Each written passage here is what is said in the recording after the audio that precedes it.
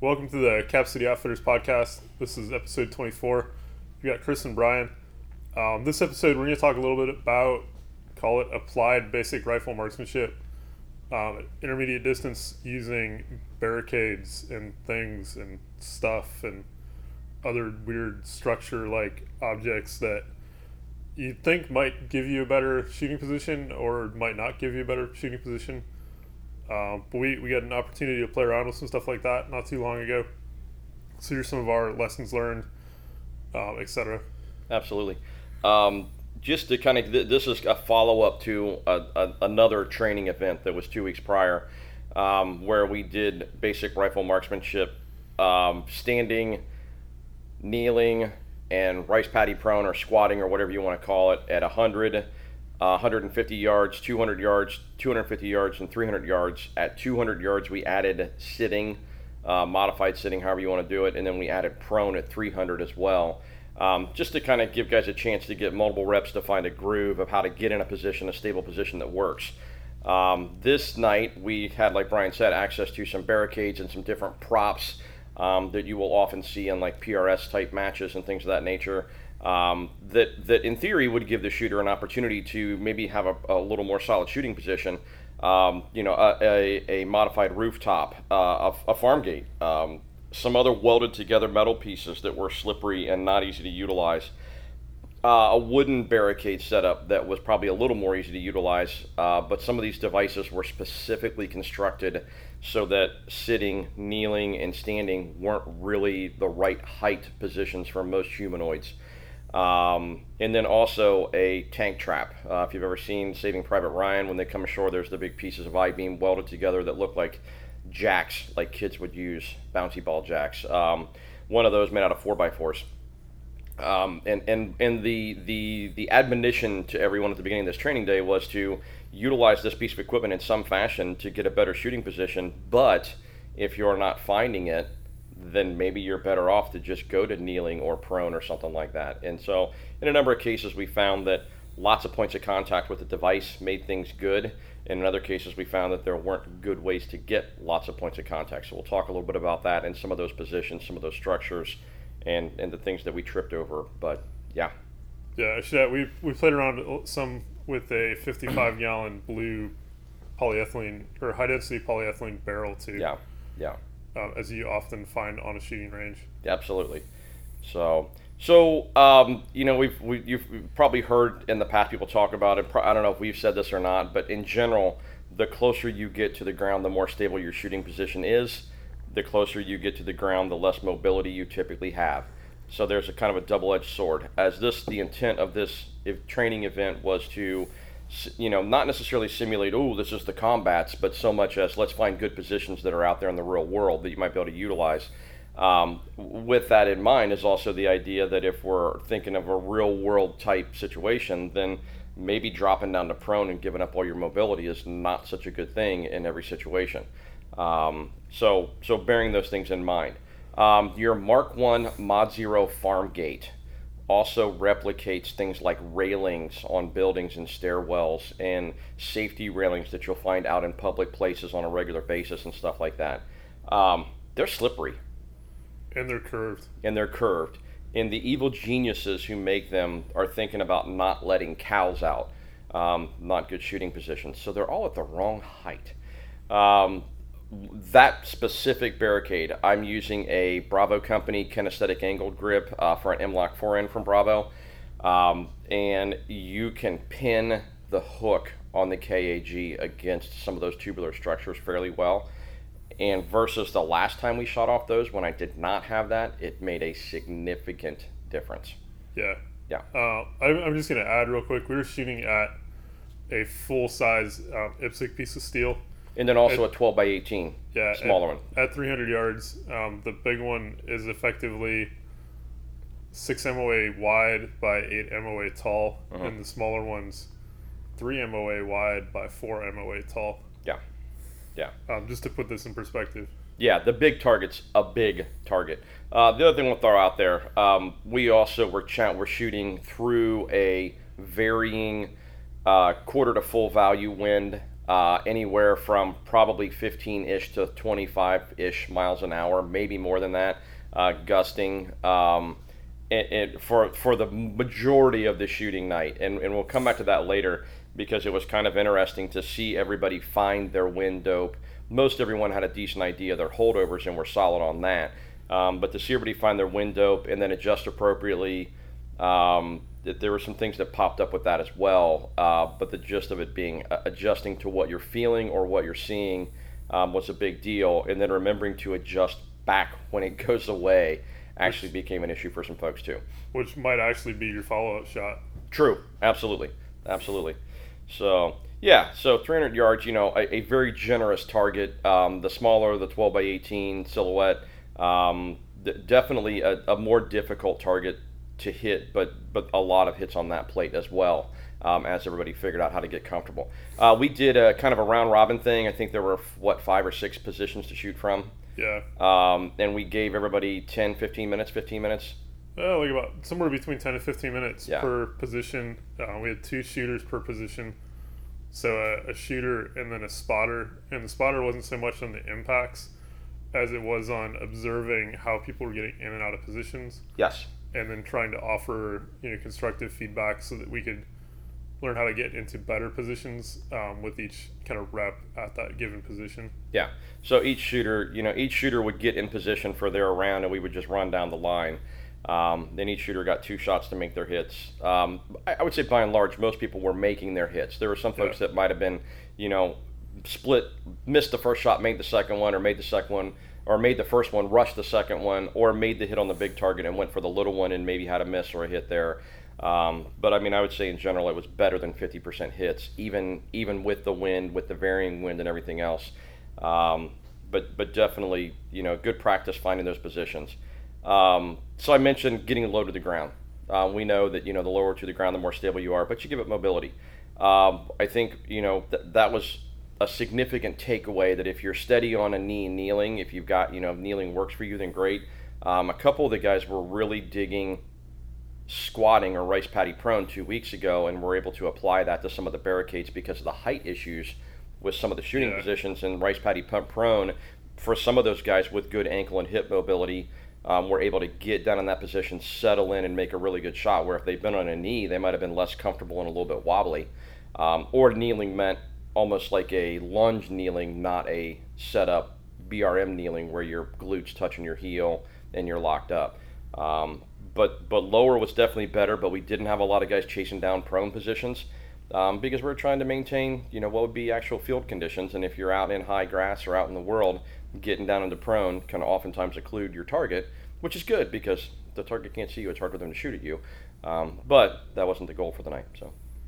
Yeah, I should add, the guys that were going into that rice paddy prone, a lot of times too were pushing forward and loading their rifle into whatever that support structure was. Yeah. To put some tension on that and make it stable all the way through the recoil cycle of the gun. Yeah, absolutely. And and so another thing to throw out with this, shooting's an athletic endeavor. Be an athlete, be flexible. If you do a little bit of PT here and there and can maintain some mobility and some strength, almost everyone said that if you had to muscle your way into a position, you probably weren't going to make the hit at 300. But if you had the mobility, not necessarily the strength, but the mobility, the flexibility to get where you needed to be, and could let your body settle into a natural position with some natural point of aim, then you weren't struggling to keep your dot or crosshairs where you wanted them. So get low to the ground, be an athlete, get off your butt and do some PT occasionally and maybe some stretching and stuff like that. Seemed to make a big difference. Anything to add to the athleticism or mobility, anything besides kettlebells rock? Yeah, kettlebells rock. Okay. Get them, use them. Yeah, do something. Move with them, do squats with them, hold them, carry them around. Get into a squatting position, holding a 35 or 53 pound kettlebell, and sit there for 30 seconds or a minute. It does neat things to loosen your body up and make it work. So low to the ground, or stable, be athletic. Points of contact.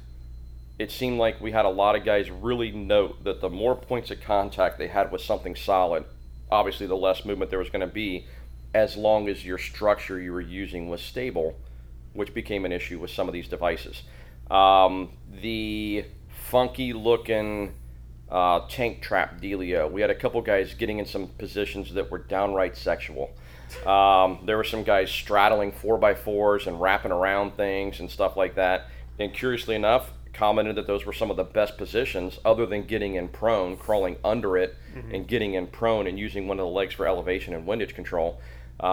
If you wanted to stay mobile, you could literally lay down on one of the legs almost, or take a knee and wrap the other leg over it and get into the device.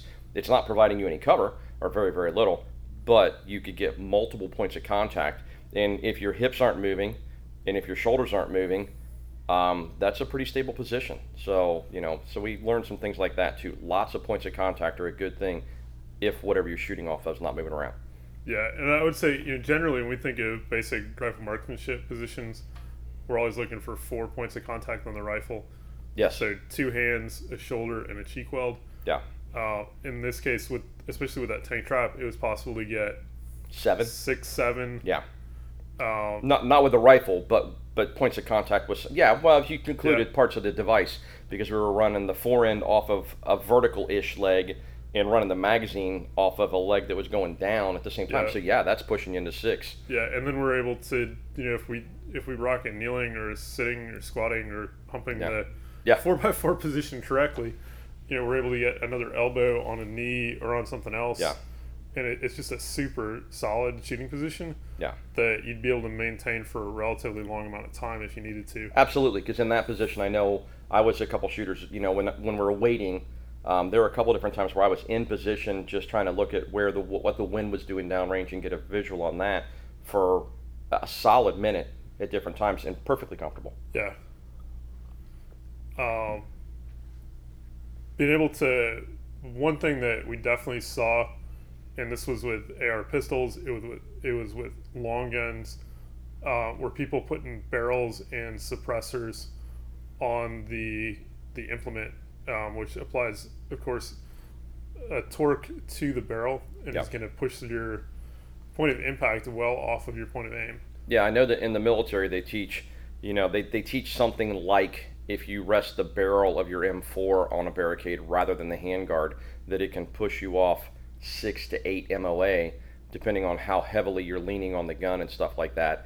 And at 300 yards, 6 to 8 MOA is almost a for sure miss on anything other than a deuce and a half or something like that. Yeah. So, yeah. So we did see that. We saw some guys with misses who were trying to get back off of the device to get a good body position and didn't realize that maybe their muzzle device was resting on the barrel, like their muzzle brake was resting on the barrel rather than their forearm. Or like you said with pistols, same kind of thing. Guys were maybe trying to use the end of the forend to push into something to kind of lock it, but didn't realize they were also making contact with the suppressor or suppressor mount or whatever the case may be. Yeah. And in those cases, we saw definite misses because of those positions and made corrections. So. And I would add, as the shooter, it's hard to spot that on your own. Yeah. Because it feels like putting the forend of the gun on whatever implement that is. Yeah. But definitely something to be aware of. Absolutely. And that's something where you maybe some consistency of where you're putting your hands on the gun and just knowing how long that forend is. One of the things that I experienced, again, I'll go back to the KAG BCM product. I noticed in a couple different positions, specifically the rooftop. Previously, we'd shot off the rooftop, and I had run a slick forend rifle and a 30-round mag, because that's what I'd have. And the 30-round mag on the rooftop put me up high enough that I really couldn't do anything with the forend in a good position. The KAG adds an inch and a half of elevation, maybe 2 inches, and I could use it in conjunction with the magazine and get a couple points of contact more on the roof, and that made a huge difference as well. It just happened to work on that angle of roof. Had the roof been steeper or shallower, may not have. Yeah. But again, happy stuff for that anyway. So. Yeah, another thing that seemed to work always was locking into corners. Yes. So instead of being out in the middle of something, trying to get into a corner and then pull the forend of the gun, into that corner. Yep. And lock it down. Yeah, your comment you made in our little after action. The Vickers slings and some of the different slings out there afford you the ability to have almost like a shooter's tab almost like a grip, a flexible grip. And you had mentioned reaching around a vertical piece of barricade and grabbing the tab and pulling the gun, the handguard up against it, and really stabilizing things and locking it in. Never thought to do that. I've got a sling on my rifle. I don't necessarily need that tab. I could have just reached around and grabbed the sling, but didn't do that in that case. But that was a nice little tidbit that I see being used in the future as well. If you got a sling on your gun, which you should, learn how to utilize it in some of these positions. I guarantee you the PRS shooters out there and the snipers out there, the guys who are trained, are looking for every advantage they can, and they use the heck out of their slings.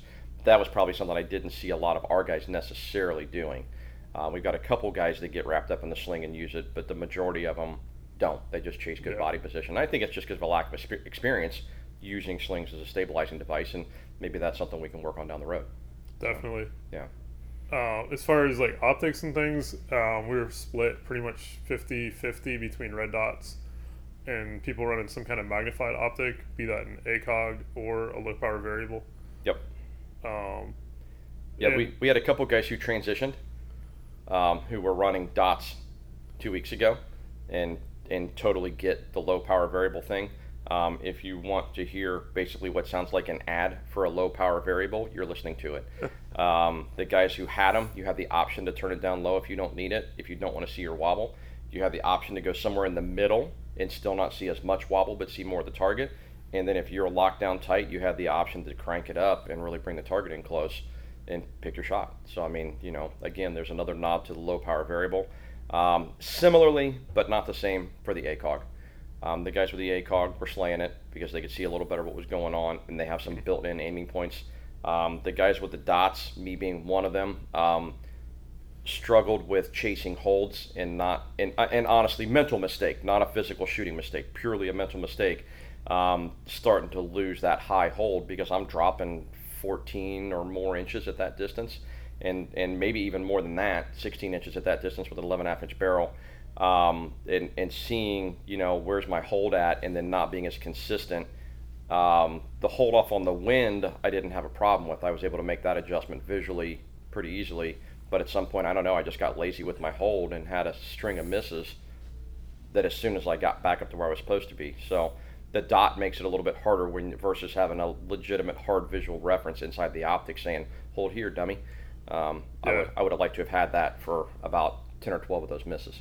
Yeah, having the actual hold here, reference in the reticle made hitting that smaller plate almost boringly easy. Yeah. Towards the end of the evening. When the wind calmed down. Yeah. Yeah, the other thing too, if you're running an optic where you have control over the illumination, use it. If you're running an optic where it's fiber optic and you don't have control over the illumination, you actually do. Bring duct tape to the range. It should be in your shooting bag, or electrical tape or something like that, and put over the fiber optic input to the optic. We had some guys that were seeing almost a bloom type factor. You couldn't see the target. Yeah. All you saw was the bloom on the reticle. Yeah. So the I know the green reticle ACOG specifically, if it's got full light on it, and this was 7-8 o'clock, in the evening. I mean, this was, but this time of year, this time of year is a lot of daylight. Yeah, and partly cloudy conditions, but it was enough to make the reticle kind of occlude the target or cloud out the target, and literally something as simple as a chunk of duct tape could have saved your day. And then there are some other cooler devices that utilize Velcro and things of that nature that allow you to adjust on the fly how much light you want coming in. So if you're running an ACOG or something like that, or one of the AccuPoint type optics variables, definitely play with that in different conditions and see, because it's one of those things that just makes it a little bit harder, and it doesn't need to be any harder. Yeah, I actually had decent luck. I got to play with one of our friends' rifles with the ACOG when he was trying out my low power variable setup. I just put my hand over the fiber optic reticle because I was able to get locked in well enough with those structures that it was stable to take my support hand off the forend of the rifle. I could put it over top of the ACOG, the fiber channel. Yeah. And then, be like, oh, there's the target. Exactly. Just enough not illumination blooming it out. Yeah. On the reticle, and then, make hits. Yeah. And you can still drive a little bit of vertical control on the weapon, and you can still drive a little bit of downforce on the weapon from there. So you definitely can make a difference in that fashion. A comment about running the gun without both hands on the gun or in hands in suboptimal positions. Yeah, you're not C-clamping the gun when you do a pull cue type hold on the forend, but that may be your best bet chasing down elevation restraints on different barricades and stuff like that. I found myself using a pull cue type grip to pin the gun against something, and it, yeah, you're not muscling the gun, but maybe that's better because you're not muscling the gun. On barricades that were stable, that was a good way to go. Also, if you've ever seen your Mark 1 Mod Zero redneck pickup truck with the mud flaps with the lady in repose position, I found myself shooting over the barrel in that same position. My profile's not quite as alluring, but literally getting in a seated position, leaning over on one hand, and then resting the forearm, not the suppressor, but resting the forearm of the gun over an irregular height item that just happened to be the right height. And even though I only had one hand, one shoulder, and one cheek on the gun, was able to make hits consistently in that position. So again, sometimes adapting to get your body stable will let the gun be stable if it's natural. Yeah. Yeah. So little side note. Yeah. Another, just to point out, you guys that are running suppressors, once you start getting back further, suppressor shift and the repeatability of that suppressor shift becomes extremely important. Yep.